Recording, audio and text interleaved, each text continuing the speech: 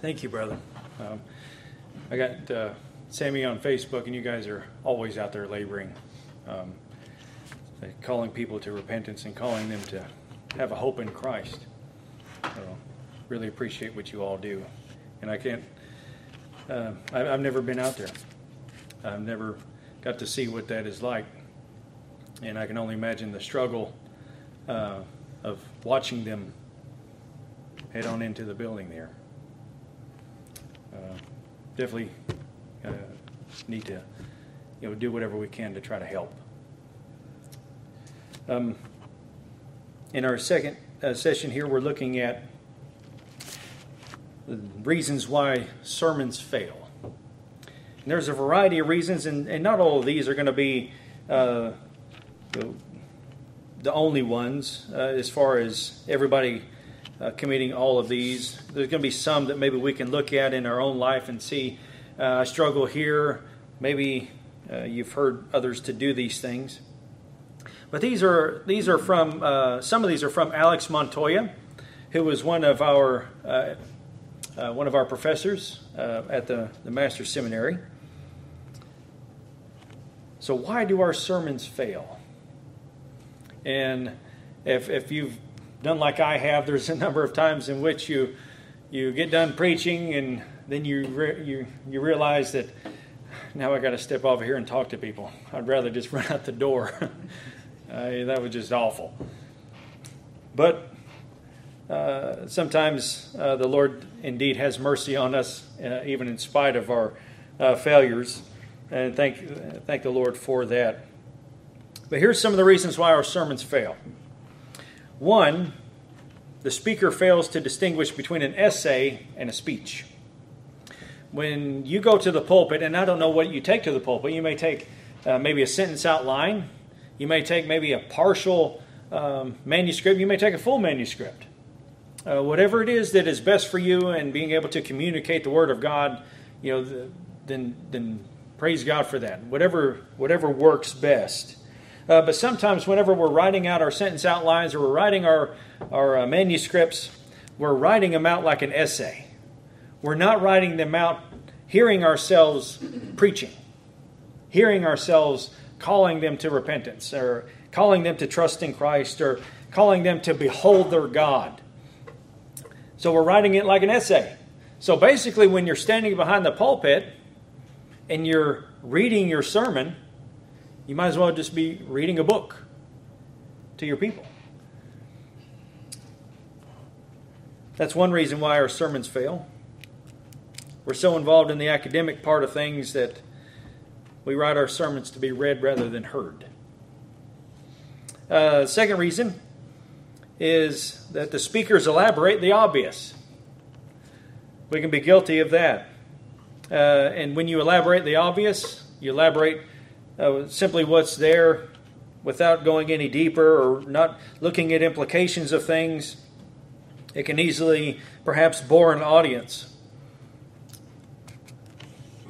Another reason is that we assault the dignity of the audience.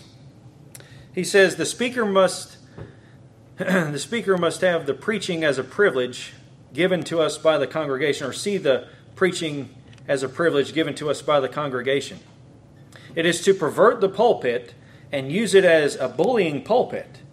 This happens when we talk down to people. Using difficult terms and concepts can be a means to talk down to people. The people you love the most can provoke you to wrath, and the result being that we berate them.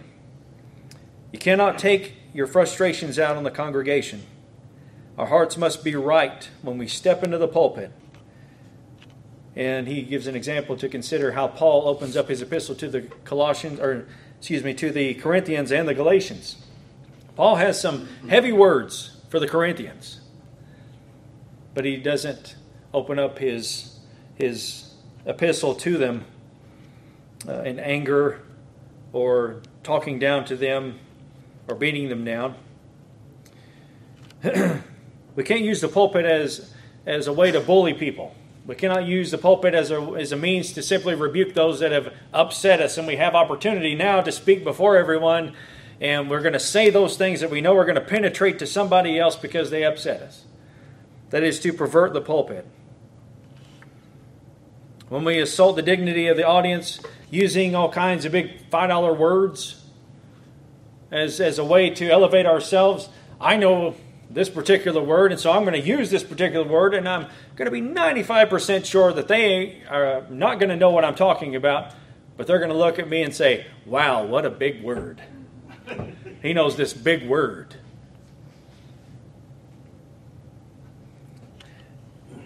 We assault the dignity of the audience when we do such things like that. Again, what is it that we're doing? We're talking to the people whom we love. And there are many times, even in making quotes of certain theologians, sometimes, especially when you're quoting guys like R.C. Sproul, sometimes you need to have a dictionary right there to understand what does that word mean, But sometimes we have to break it down for ourselves. So why are we going to make quotes using big words to people knowing that we didn't know what it meant either? So often what I do, and perhaps that you do this as well, is that when you're quoting someone and you know there's a word right there that nobody's going to know, I just cross the word out and I put the meaning of the word and I read it as if he were saying that, instead of saying whatever the word may have been. Sometimes that occurs too in looking at or reading some of the catechisms and confessions. Go ahead and we'll just cross that word out and actually put what the word means. And so when I say it or I quote it to people, they're taking it all in, and they're not all of a sudden being hindered and not hearing the rest of what I'm saying because they're hung up on a certain word that I said. Fourth reason is the sermon has no point. When the sermon does not have a point, it's going nowhere. And this is one reason why our sermons fail. He says exposition is not just doing exegesis on a text, and that is drawing out of the text what the author is saying, his intent, all of that. Expository preaching is complete with specific direction. It has a clear purpose, and the purpose of the text is the purpose of the sermon. Every sermon should be summed up with a clear proposition. And by all means, make no mistake, it doesn't have to be some elaborate statement. I have to come up with some amazing statement to give the proposition of my sermon. The clearer you make it, sometimes the more simpler you make it, the better. Because again, everybody's going to know what you're saying, know what you're meaning when we're being very clear in the words that we use, being very purposeful in the words that we use or the statements that we make. He says there's a clear difference in being an exegete and a preacher. When you're doing all your exegesis, yes, you're using the big words, you're getting the clear meaning, you have all of the Greek words or the Hebrew words or whatever passage it is, if you're in the Old Testament or the New Testament, you're looking at all the definitions, you're getting everything together, but when you present it before the congregation, oftentimes you're not going over much of the things that you studied because you're taking these things and you're simplifying it to give the message. And that leads into the fifth thing, is that we expect too much from the audience. We overestimate the congregation's ability to respond to our sermons. And we can commit errors. Montoya says, the long sermon demanding an hour or whatever time instead of what the church can handle. Long is not always better. A 6-ounce steak is good, but a 5-pound is too much. So be careful of the deep sermon. We expect our people to pay attention, but we do not try to capture their attention. So, hour-long sermons are not bad. That's not what he's saying. But what you're preparing for your congregation as to what they can handle. How long can you hold their attention? How long can you capture their attention? And in the amount of time that you have, that's where you want to be the most effective. You want to be able to not to have your people to wander off because you're so long-winded. And they just can't handle that. Now, Now at our church, and your church may be the same, people can't handle an hour. They can handle a 50-minute sermon or an hour sermon. If you go to Christ Bible Church, you definitely can handle an hour sermon.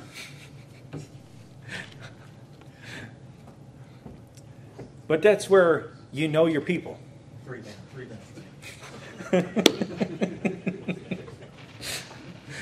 But that's where you know your people. And you know what your people can handle. So you want to be mindful of how long that you have the attention of your people. Another reason why our sermons fail is really more so that we get discouraged because we want the people to respond to us now. I preached this sermon. I've called them to whatever the response was, and now respond. I want to see it. But here's what he says. He says, all preaching is conversational. We are talking back and forth. We invite them to enter into the questions. We give rhetorical questions so that they will talk back within their minds. It's throwing the ball back and forth from the preacher to the audience.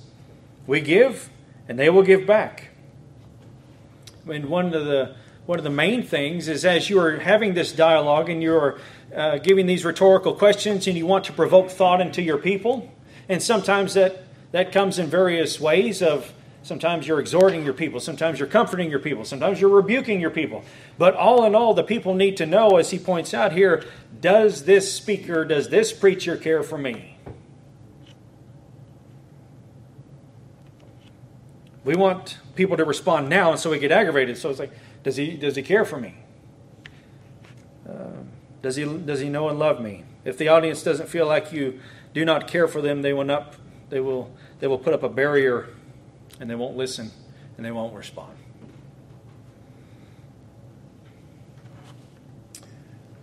He goes on to say, another reason is that we do not know the techniques of persuasion. Now, we get into some of these areas where, I'm not so sure about that. Because we're so used to perhaps of churches using manipulation tactics in order to get people down to the pulpit. But the fact of the matter is this, you need to be persuasive. You do need to be persuasive. As the Apostle Paul says, we persuade men. We want to be as persuasive as we can, obviously recognizing that it is indeed the Spirit of God that changes hearts or that transforms. We know that. We believe that and we trust that. But even Paul says, knowing the fear of the Lord, we persuade men. Montoya says it's trying to win the case as a lawyer. You're trying to win over the people by whatever the propositional truth is of this particular passage. Now I want to give it to you, and I want to show you why it's true, and I want to show you why it is that you need to be responding to this. And I want to be persuasive. And the way really to be persuasive a lot of times is to be exalting of Christ and exalting of the glory of God. See how magnificent that He is, and here's what He calls you to do, which pales in comparison to what He did. So we want to be persuasive. He says that emotion is the ultimate persuader. He's not talking about manipulation. He says when we take them from the mind to the heart, that is the emotional level. When the people are taken here, they do not forget. And you take them there by expounding what the passage says. We're not trying to use, again, manipulation tactics. We're not trying to give sappy stories in order to tug at the heartstrings. How many of us have ever heard that story when someone has tried to bring up the great price that was paid of God giving the Son? And we've heard the story of the gentleman, I can't remember exactly how it goes, the gentleman who was supposed to switch the tracks at one time whenever the train's coming through. His son gets caught in the track, and it's either you let everybody die or you have to sacrifice your son and save the people. And so the man ends up sacrificing his son and allowing his son to die so that the others would be saved. So you start talking like that, and you say things like that, one that doesn't even capture what it is that actually happened. Because in the story, the son is an unwilling participant, wanting daddy to save me. In reality, when it comes to Christ, Christ is like, I'll go take care of this. But when you say things like that, what does it do? Especially as a dad, you start pulling on the heartstrings and you start getting very emotional, thinking, oh my goodness, how could I sacrifice my son? And so this is a tactic of bringing about emotion, but not emotion that is actually based upon truth. We want to tug at the heartstrings. We want to, again, aim at the heart, but you aim at the heart with truth. Always truth. And another reason is he fails to illustrate the sermon. He failed to illustrate the sermon. And I'll be honest with you, this is where I struggle. This is one of my struggles. One of my favorite preachers that I don't think anyone can touch this man when it comes to illustrating a sermon is Dale Ralph Davis. I don't know if you're familiar with Dale Ralph Davis. He's the evening preacher or the evening pastor at Derek Thomas's church. And that man has illustrations for everything. And you think to yourself, where does he get all this? This is wow. But he is able, and this is one of his gifts, he's able to illustrate exactly what he's saying. Sometimes the illustrations are a little like, he was talking to us in class one day, and he was talking about this particular thing had happened, and it's hard to explain why it happened. And he said, it's like this man who was out in the desert, and he had his rifle, and he was a soldier, and he laid his rifle up against the tree, and a snake wrapped around it, and just happened to pull the trigger, killed the man. We don't know why it happened, but it happened. And you're like, I don't know about that one. I get the illustration, but I'm not sure that, but he's great at it. I mean, he is just phenomenal at giving illustrations. But we do need to make an attempt as best as we can to illustrate.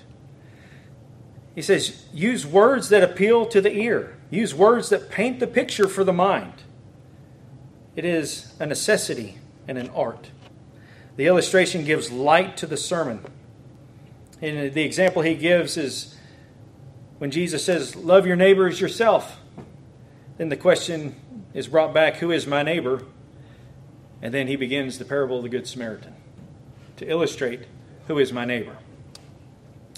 Now, illustrations can be stories like that, but you got to be very careful that the story itself does not take the place of the truth that you're proclaiming. It can be a sentence. Dr. Lawson is fantastic with just very small, pithy statements, just to illustrate, and you automatically get what he's saying, especially when he's lecturing about preaching.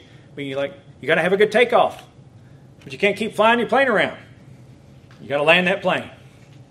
Like little statements like that, and you're like, I get exactly what you're saying. You've illustrated everything that you've been saying to us thus far. So illustrations is very important, and it only helps. It only helps to bring out the meaning of the passage.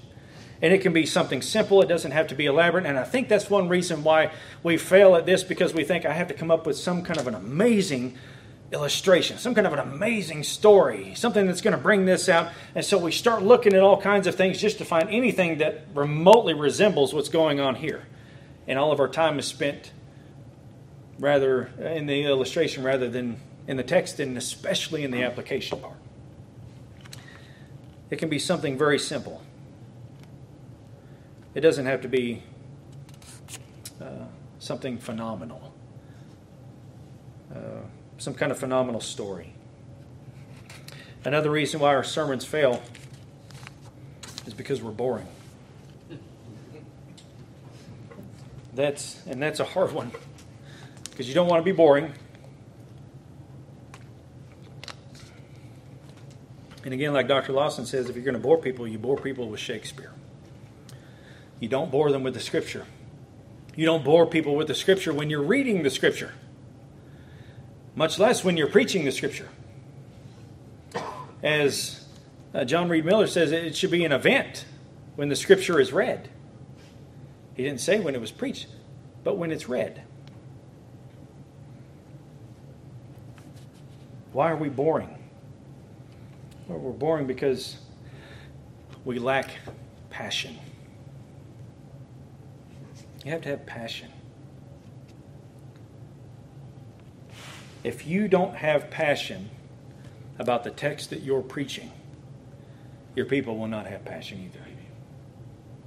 Is there any excitement over the passage of Scripture that you are bringing out for your people? And the excitement, it starts with you, and it starts in your study. Looking at, Romans, for example. Romans is one of those that we all know, we all love. And we also have another running joke at the church. It's like, where was it that the Lord said, for God so loved the world? It's Romans 9. Where did Jesus say that? It's Romans 9. And we love Romans 9. We love Romans 8. And we get ourselves familiar with some of those main passages like that.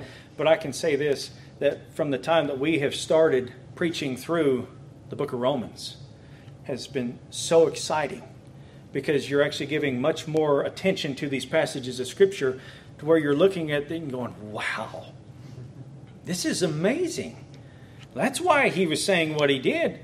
He's indicting all of mankind and we'll look at this later, but he's indicting all the Gentiles in Romans 1, and that's where we like to go to, especially when we're talking about the LGBT stuff. Be like, it's right here in Romans 1.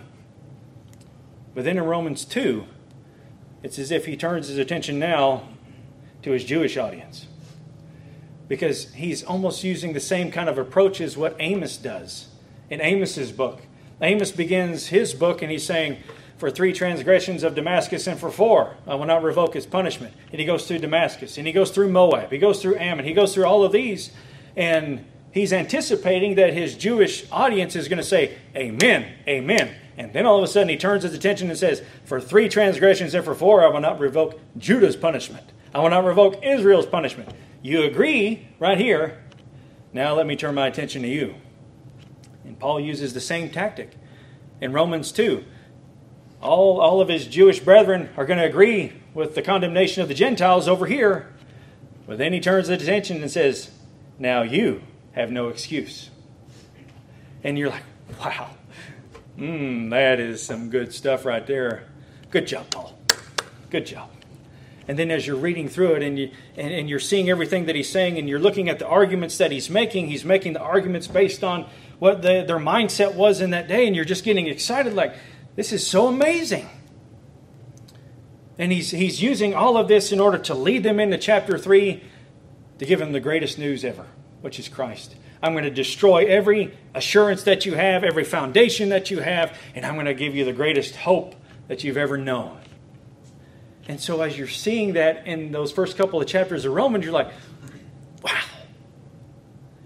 I can't wait to tell our people. And I'm not just being ridiculous here, acting all goofy, but it really is exciting. And you get excited because I want our people to see this, and I want our people to know this. I want our people to see the argument here. This is amazing. And so the passion begins with you, and it begins in your study. You have to be passionate about what it is that you're preaching to the people, because this is God's word. This is God's message to them.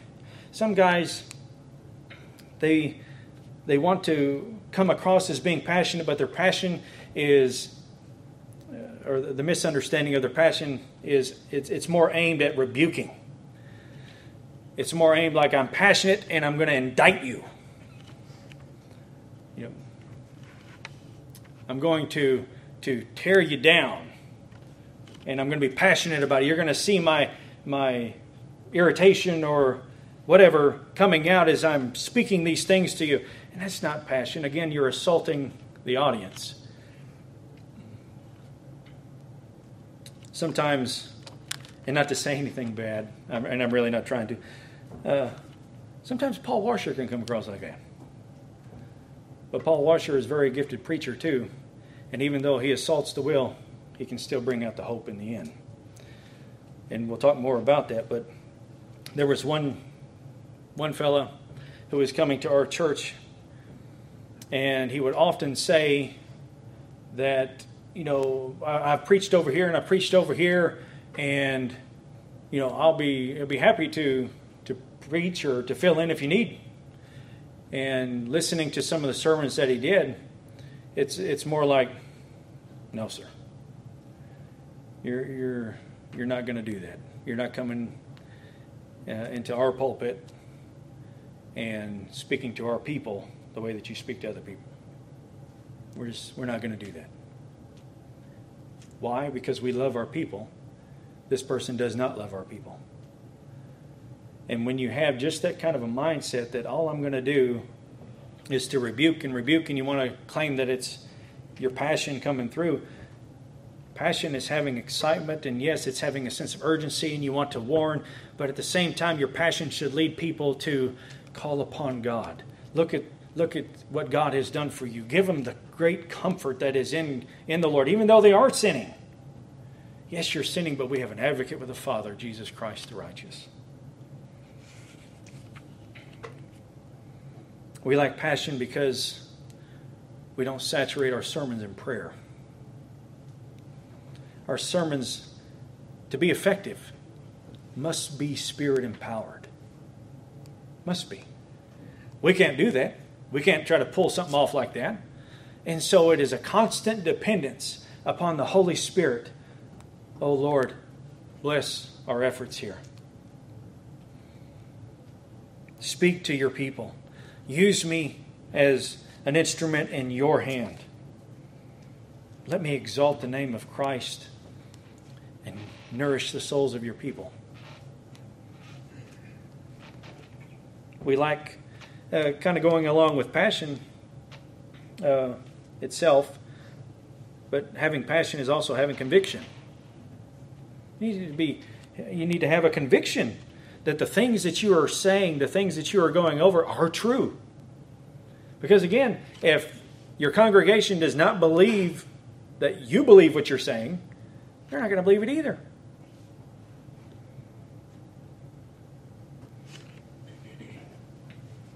If you have, he says here, if you have trouble getting excited about your sermon, then you're not preaching with conviction.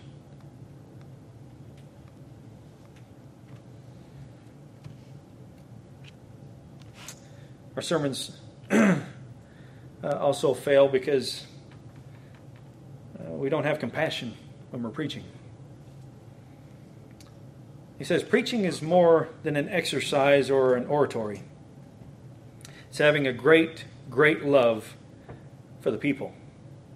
He says people are our business, our only business, and it's people that really matter. We're here to help. We're here to preach to convert the sinner. He says, so we must sense their lostness and bring them to Christ. You preach to the wayward, the broken, giving them a soothing balm of Scripture to help. You preach to help the simple, to inspire the weary who are exhausted from everything in life, giving them hope. And you need to find ways to maintain your compassion. Study your heart out. Study your heart in particular. Because we're a mirror to those who we preach. And the best sermons that we often preach are the sermons that we preach to ourselves. You know, how many of you have had folks in your congregation to come up to you afterwards and say, you stepped on my toes today. That was a sermon for me.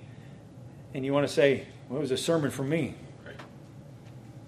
Because the very things that I'm saying to you are things that I had to wrestle with and deal with before I gave it to you. Things that I'm probably still dealing with even in the moments of giving it to you.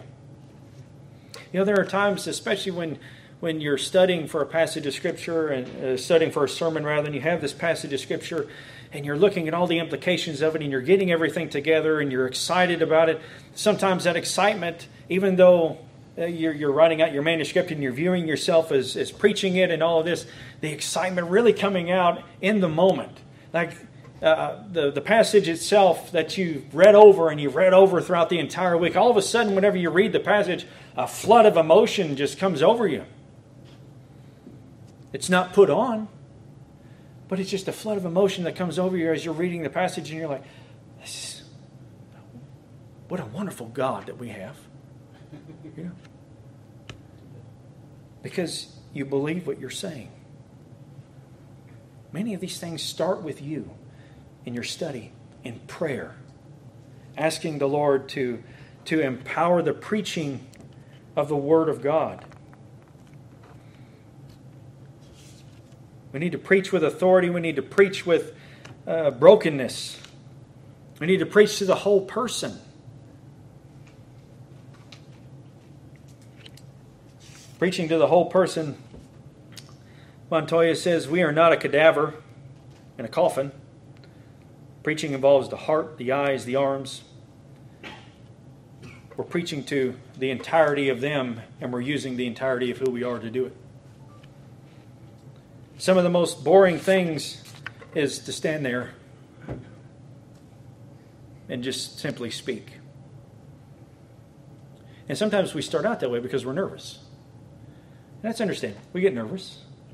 Somebody had told me, and I want to say, maybe it was somebody in the homiletics class that I had at Grand Bible College in Bristol, that usually when you get before people, your heart's going and you have a hard time getting those first couple of words out. He had told me, he's like, you just got to get your heart rate up, and then when you start to speak, you'll be good to go. And so at Fountain of Life, they would have doors on either side that you would walk out, from either way to come up to the pulpit. So I would be back in the back hammering out some push-ups, And then you come out and be like, this ain't working.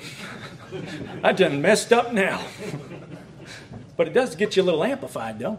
Like my heart's going, I got to move my arms now. But you do want to use the entirety of who you are. You want to use your voice. You want to use your eyes. You want to speak to your people. And when you can speak to your people and you're looking at them and they know that you love them, then what you're saying and your passion and your conviction as you're looking at them is going to have a greater effect. Because they know that you're not preaching to a pulpit. You're preaching to them, your people. And some of the things to be watchful of, especially with sermons and then preaching and learning to preach and all of that, is you have to be you. Because if you're not you and you're trying to act like somebody else, that's going to be one of the reasons why your sermon will fail, because the congregation is going to say, you're just trying to act like so-and-so. You're just trying to be like so-and-so. You need to be you, who you are, your personality. And that's one of the reasons why you don't need to just listen to one particular preacher. Everybody has usually their favorite. You have a favorite one that you listen to or that you read or whatever. But you also need to have a variety, that you're not hearing this one particular man preach and that you're trying to mimic what they're doing. Like, I love Dr. Lawson. Dr. Lawson and his preaching is just, you sit there and you go, wow. I remember the first time I'd ever heard Dr. Lawson, everybody's familiar with MacArthur. Big MacArthur fan, of course. But me, Damon, and another gentleman, Stephen, we all went down to an Expositors conference in Chattanooga. And Dr. Lawson was, I think that year he was lecturing on, I think he was preaching through the Psalms, maybe, something like that. I forget what it was. It was something like that. But he would preach that evening.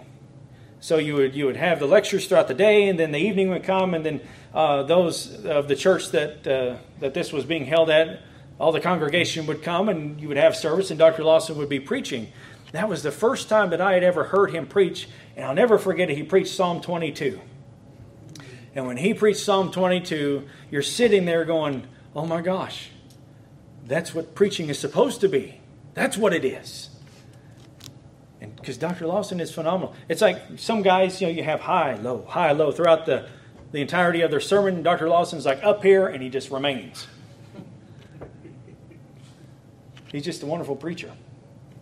But listening to Dr. Lawson all the time, you end up trying to mimic Dr. Lawson, and you cannot mimic Dr. Lawson. So you have to have other men that you trust as well to listen to be fed by, to hear how they handle a certain passage of Scripture. So for me, and these are guys that you probably like too, I love hearing Derek Thomas. Derek Thomas is a great preacher. Dale Ralph Davis, Alistair Begg. Those guys, and they all have different personalities. Of course, you're listening to Dr. Lawson. Those guys all have different personalities. They all have different ways that they handle the text and approach the text. The interpretation is the same. But you can learn from different ones, trusted preachers. And that is a good thing. Hearing other preachers is a good thing. Men that are trustworthy, that handle the text correctly. So you need to be you. Your style needs to be you. Because that's who the people love. When they're talking to you out in the aisle or whatever, they're talking to you. They love you. They love your personality. And then they desire to hear you from the pulpit. So we don't all of a sudden turn on a switch when we step behind the pulpit and and all of a sudden we get real proper. And all of a sudden we start saying God as we never would say God. And we start using different ways of speaking like that. Speak how you speak. Now there is a level there that you need to speak to the audience in the sense of you don't want to sound ignorant. You want to keep their focus on what you're saying, and so the words that you use are very important, and the style that you bring across is very important as well. But all in all, your personality needs to be you. You don't need to try to mimic anyone. God has gifted you. God has called you. And He has called you not to mimic somebody else, but to be who you are, that He has created you to be. And last thing, before we close out this session, one of the other ways that is very helpful in order to develop passion, not only in the study of your sermon, in the preparation, but in your other study time. You need to be studying other times just to feed you, to feed your soul, to grow your understanding of God. And some of the best things, at least for me, I'll say this for me, is studying theology. I love reading theology. I love reading systematic theology books. I love taking certain topics and just studying and reading. And there are some great systematic theology books that are out there, like from Dr. Beakey. I love Joel Beakey. I should have mentioned him a moment ago. He's one of my favorite preachers too. His systematic theology book, or you have Wayne Grudem, which is very readable. You have the classics like Louis Berkhoff. You need to feed yourself with the knowledge of who God is while you're looking and studying systematic theology.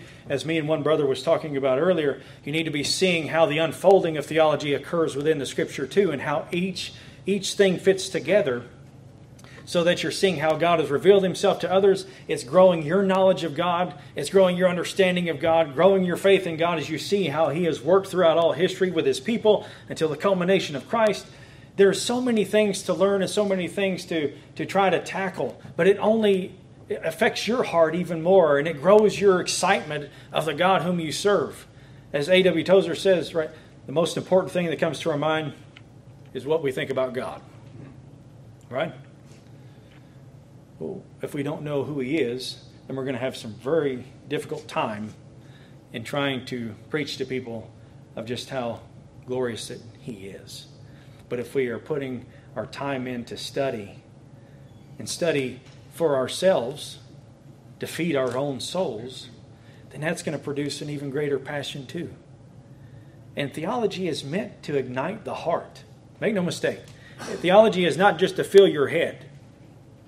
And for example, we all love the doctrine of election. Everybody loves the doctrine of election. Well, if you're Reformed, you do. You take this very important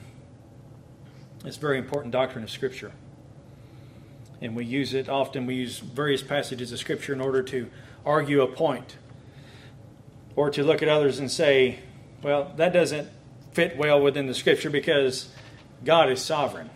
And if God is sovereign, God controls all things. And if God controls all things, then what he says here is he chose everyone from the foundation of the world. We use it as a way to argue and to debate.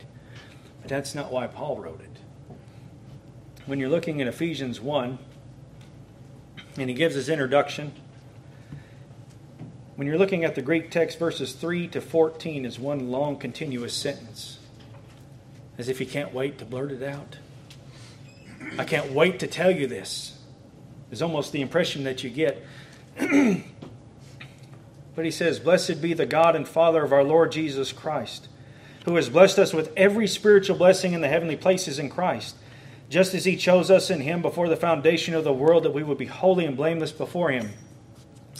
In love he predestined us to adoption as sons through Jesus Christ to himself, according to the kind intention of his will." And we usually stop there. But look at the next verse. "To the praise of the glory of his grace, which he freely bestowed on us in the beloved." Paul brings up the doctrine of election not as a means to say, wow, look at this. This is something for you to fill your mind with and to meditate upon. How can this be? How does it all fit together? Etc., etc. Paul is saying, I'm bringing this up so that your praise of him will be amplified. So theology is not just supposed to be what we're filling our minds with. Theology is supposed to be igniting the heart. And as we come to learn and we come to grow in our understanding of God and of Christ and of man and of sin and all of the disciplines of systematic theology specifically, one that's going to help us in our interpretation of Scripture, because that's the guardrail that keeps us from moving out into some left field idea. But it also allows us to see within each passage of Scripture what some of the things are, what some of the doctrines that are being taught there, and to be able to bring that out within the sermon as well. Again, to give the people a greater sense of the God whom you're preaching to them. But it all starts with you. If we can work on these things, working on developing our convictions and our passion and our love for Christ and our love for His Word, and then our love for our people, then the way in which we preach to them and the way that they receive it is going to be night and day. If they know that you love them, they know that you believe what you're saying, they see your love of Christ as you're delivering it to them, that has lasting impact. So those are some of the things to consider, and I know that's a lot. And like I said, with a lot of these notes, especially from Lawson and Alex Montoya, you're more than welcome to have these. Just let us know, we can get them sent to you. But we'll end right there, and then we'll start our next session here shortly.